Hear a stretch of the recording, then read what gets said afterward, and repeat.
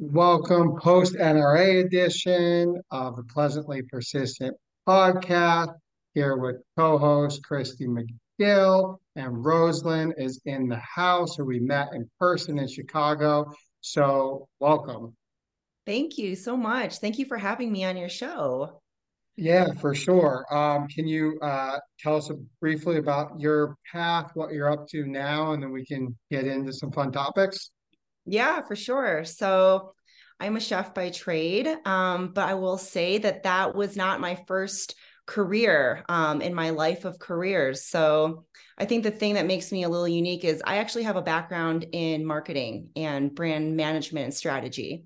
So I have my degree there, but then I discovered this path called culinary research and development.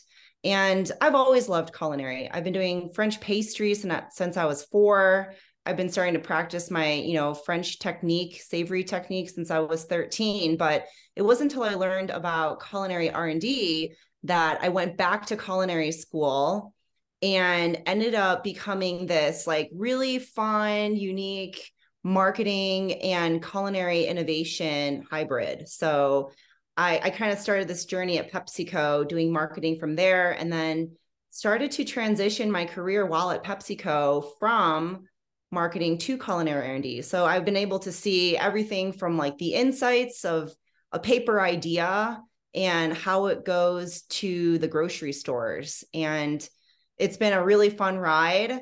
I've been able to, since then, expand my innovation into food service, work with a lot of the top 200 chains. And I really just love bringing, what love means and what care means and what deliciousness means to menus across the country. So that's kind of where I am, and where I am today is I'm off on my own. I have my own company, Darling Culinary, and I do a lot of culinary strategy and design and development for clients.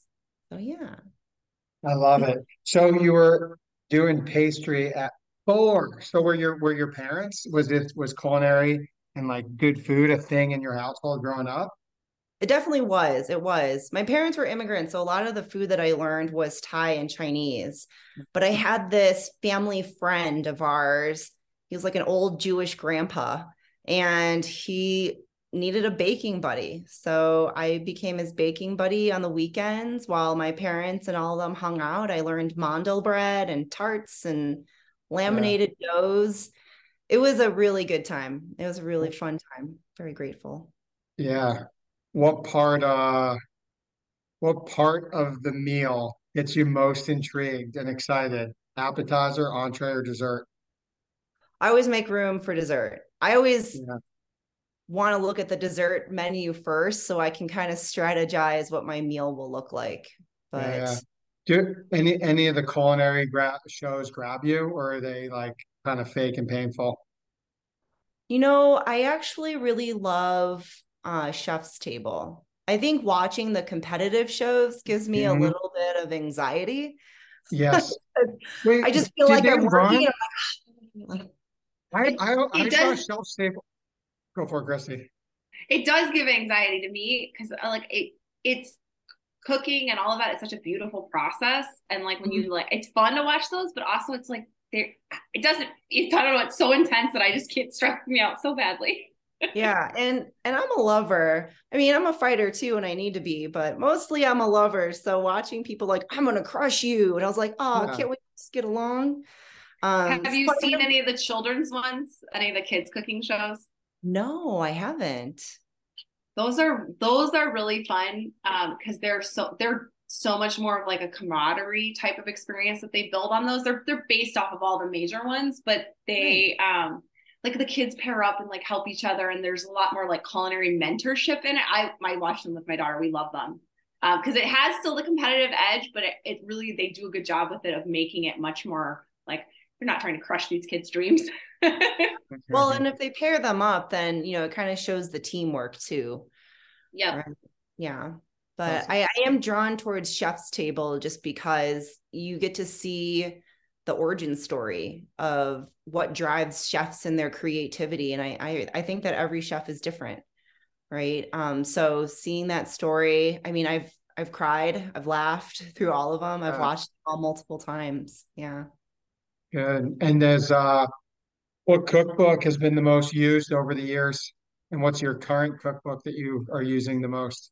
Oh my gosh. I will say that Flavor Bible continues to be Bible. the inspiration for flavor and pairing. So Flavor Bible, it's not actually a cookbook per se, but imagine like a thesaurus for ingredients. So Oh, it's not extensive. It's just a good starting point. But if you want to know, what goes well with fennel, you can actually look up fennel and then it will say, these spices, these herbs, these meats, these vegetables will go well with fennel. And if they go really well, they'll be bolded and or like italicized or in all caps. And I like to use that when thinking through what flavor combinations for the concepts I design. And sometimes they'll even leave me like, oh, I didn't think of that. And then I'll kind of go down this rabbit hole. and But Flavor Bible for sure. yeah. And have you written or are you inspired to do so at some point? Have you created a cookbook? I'm in the process. Knock on wood. I just Yeah. wrote the proposal for it. And so I guess I'll Oh, just say it cool. out loud into the Yeah. universe right now and let it Amazing. manifest. It's Yeah. a book that is called Culinary Compassion. It's a cookbook that is based around the spectrum of human emotion and cooking for emotions and like the mental aspect of human lives versus just like the tactical side of, like price, ops, daytime, like genre. It's pretty interesting. I've been teaching it at CIA too, so it's time to publish, I think. So tell me more. So like what does that mean? Like if you're feeling this like yeah, Yeah. I'm So intrigued. the cookbook itself will be something that I hope will appeal to home cooks and professional chefs. But it's premised on the idea that people eat and drink their feelings, right? And those feelings come from the things that are happening in their lives, happening in their world, not just in their little, like micro world, but like the macro world of what's happening, like politically, societally, health and wellness, economically. And when enough people choose, similar eating patterns or like similar dishes based on what they're feeling, that's when a culinary trend emerges. And so if we can understand the emotion part of it before the trend actually hits, if we can understand the societal forces and the social mood that determines people's behaviors, we can actually design for something that's much deeper and really connects to humanity. So, for example, in America, when someone says, you know what, I need something that's really comforting, that's really warm, usually there's a cheese component to it. It's gooey, it's melty. Sometimes there's like a warm brothy component to it. And it's these culinary like sensory signatures that are tied to the emotion. So if you want to make something that's comforting in America, you could have, things that have bread, things that have cheese, things that are brothy, things with noodles. Usually it's savory, or if it's going to be on the sweet side, it'll be like light, fluffy, like cake, or something that's a little like decadent, like chocolate. And that's just in America too. So the cookbook actually will explore different countries around the world and how they portray their emotions through food. Because Brazil, Italy, the US, Japan, their foods that they use to celebrate or soothe will be different, inherently different, with different sensory aspects and aromas and flavors. It's pretty out there. Well, Yeah, yeah. I mean, I I love love that it. about food though, because I think like food is so integral to like everything we do, right? From both an emotional level and a sustenance standpoint. And I mean, it's so tied to like our communities. No matter where you're from, like food is used to celebrate in all different aspects, as well as, there's food served at funerals, right? Like there's all of these pieces of our lives are tied to food. Yeah. So I think it's a beautiful idea. I've never heard someone like speak about it in that way before. So I'm fascinated. And it you just got me very interested because just different cultures fascinate me, and like what comfort food would be in different countries, and thinking that it's not the same comfort food across all countries is really interesting. Cool. That's Yeah. really amazing. That's awesome.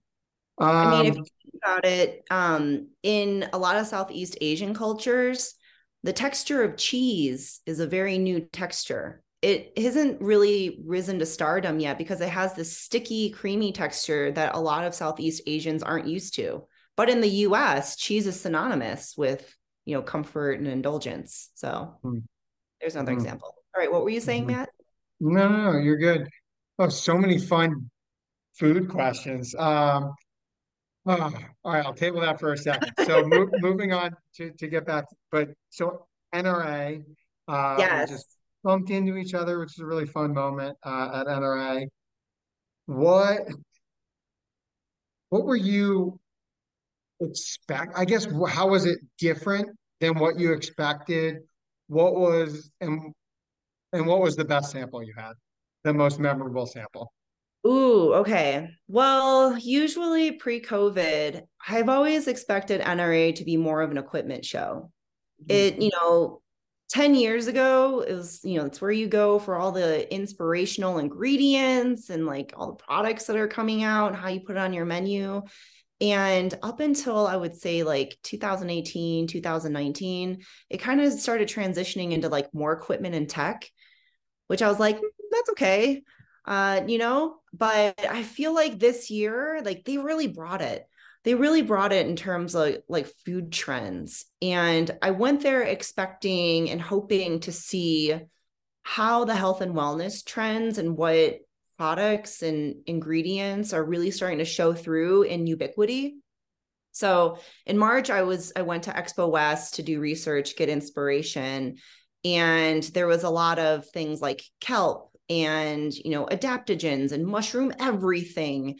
And I kind of use Expo West and NRA as like the barometer of how fast a trend will move from inception to ubiquity, right? So if it's at Expo West, but it's not at NRA yet, then I'll be like, okay, well, it's not quite there yet, but maybe like in a year or two, it'll really start to spread.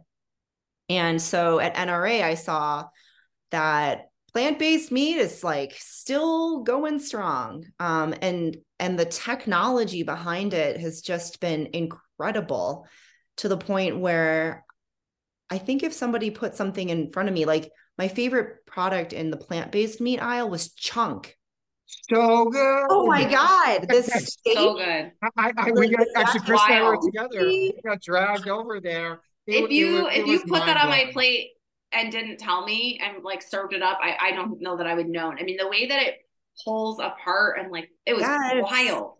the muscle fiber, the Yep. flavor, the fattiness of it, the just the way that like it cuts like steak. They're like fillet cuts. Like when you cut into it, I was like, oh my goodness, this doesn't even look like it looks like animal meat. It tastes like it. The texture was incredible.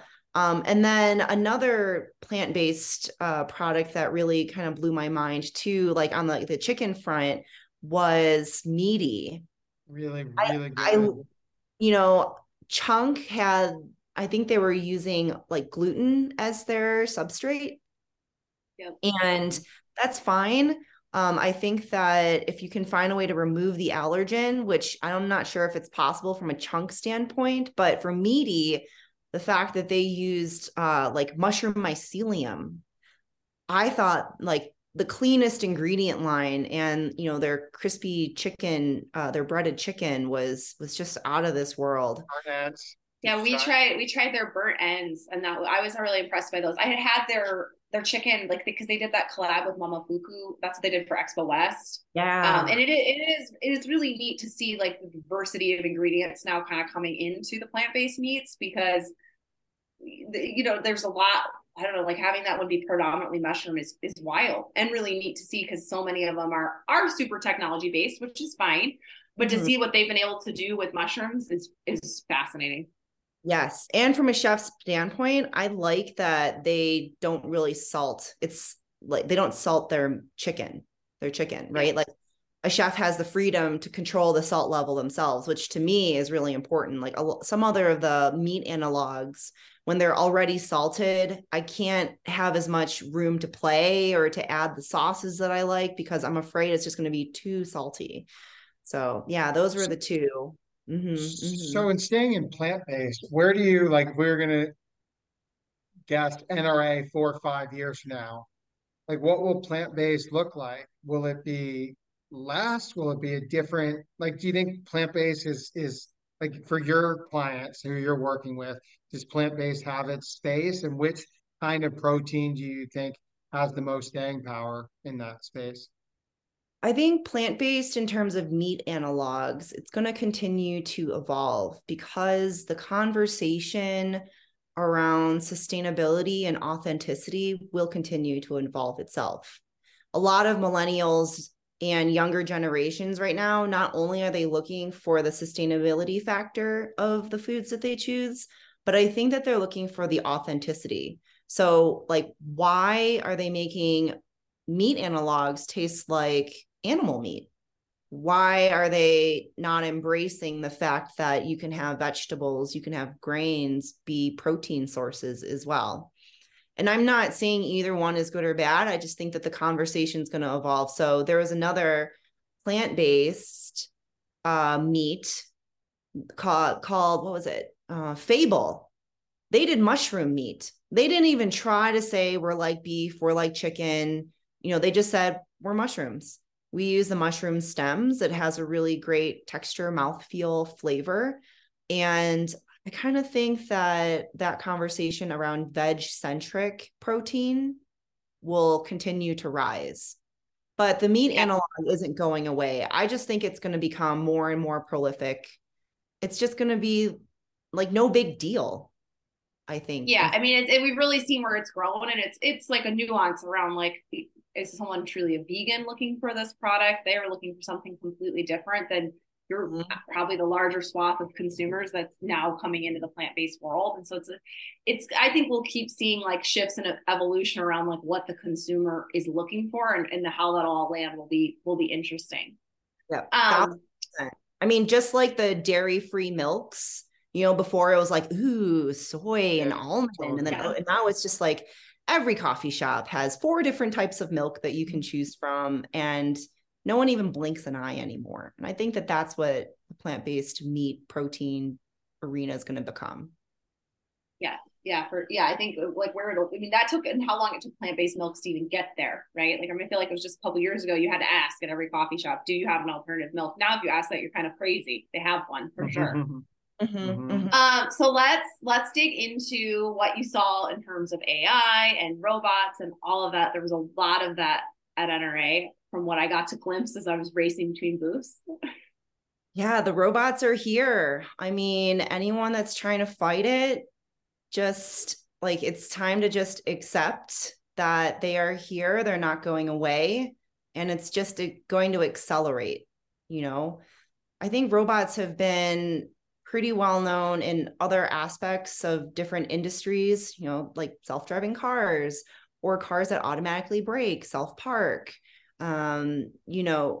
like smart vending machines, and even going so far back to as like Microsoft Excel, like was technically like AI-ish when accountants. Yeah, I mean, I think accounting with, like, so now, like in restaurants, I feel like you would have, not that long ago, you would consider a lot of like the way we went through drive-throughs and some of that to all be like a forefront of like AI in the industry.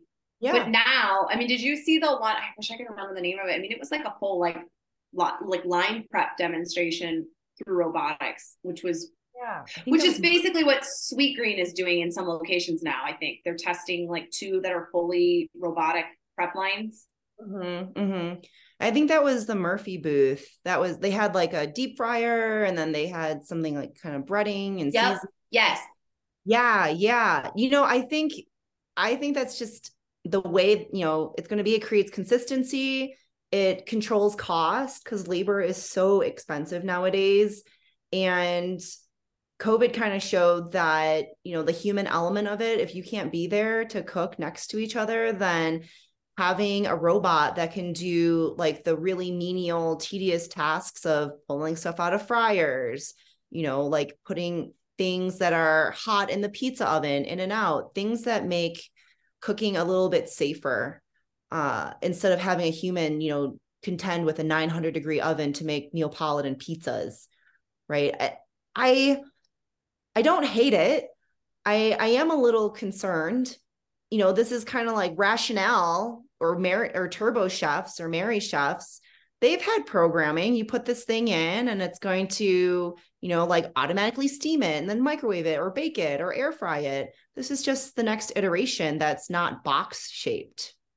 It is. I feel like there'll be this like transition that's tricky, right? Because like food, and we kind of talked about this earlier, how much food is tied to like human emotions and who we are. And like cooking is to me like a form of art, and that piece of like how that marries up with like chefs, and then also just the need to like, I guess, refine labor and all of that. It's very tricky. And I go back and forth on it. Like, I'm fascinated by seeing restaurants automate these lines. And I think for like somewhere like, especially like that kind of QSR space, it makes sense, but I don't know. It'll be interesting to see. And maybe you have thoughts on like, how does it come into like more of that like fine dining, culinary driven space? Yeah, I think the human element of labor, both front of house and back of house, will continue to be human, I think, in fine dining. I think so, because it's that human connection of having, the person that's, serving your table, that's creating that experience for you, having like looking into their eyes, seeing the smile, seeing the emotions. I really hope that doesn't go away.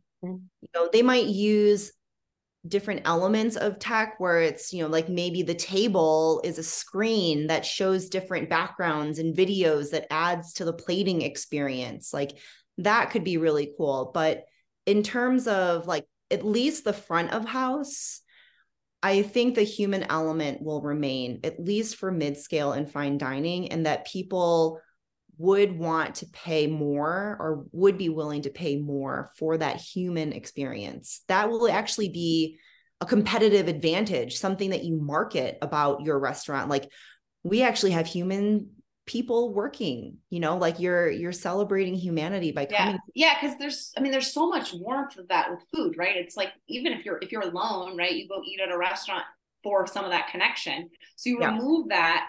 And I mean, a lot of people would see no need to actually eat in the space anymore. They'll just take their food, who take it to go a lot more, I think, without that like connector. I mean, how many people sit at a bar so they can talk to that bartender just for that interaction during their meal?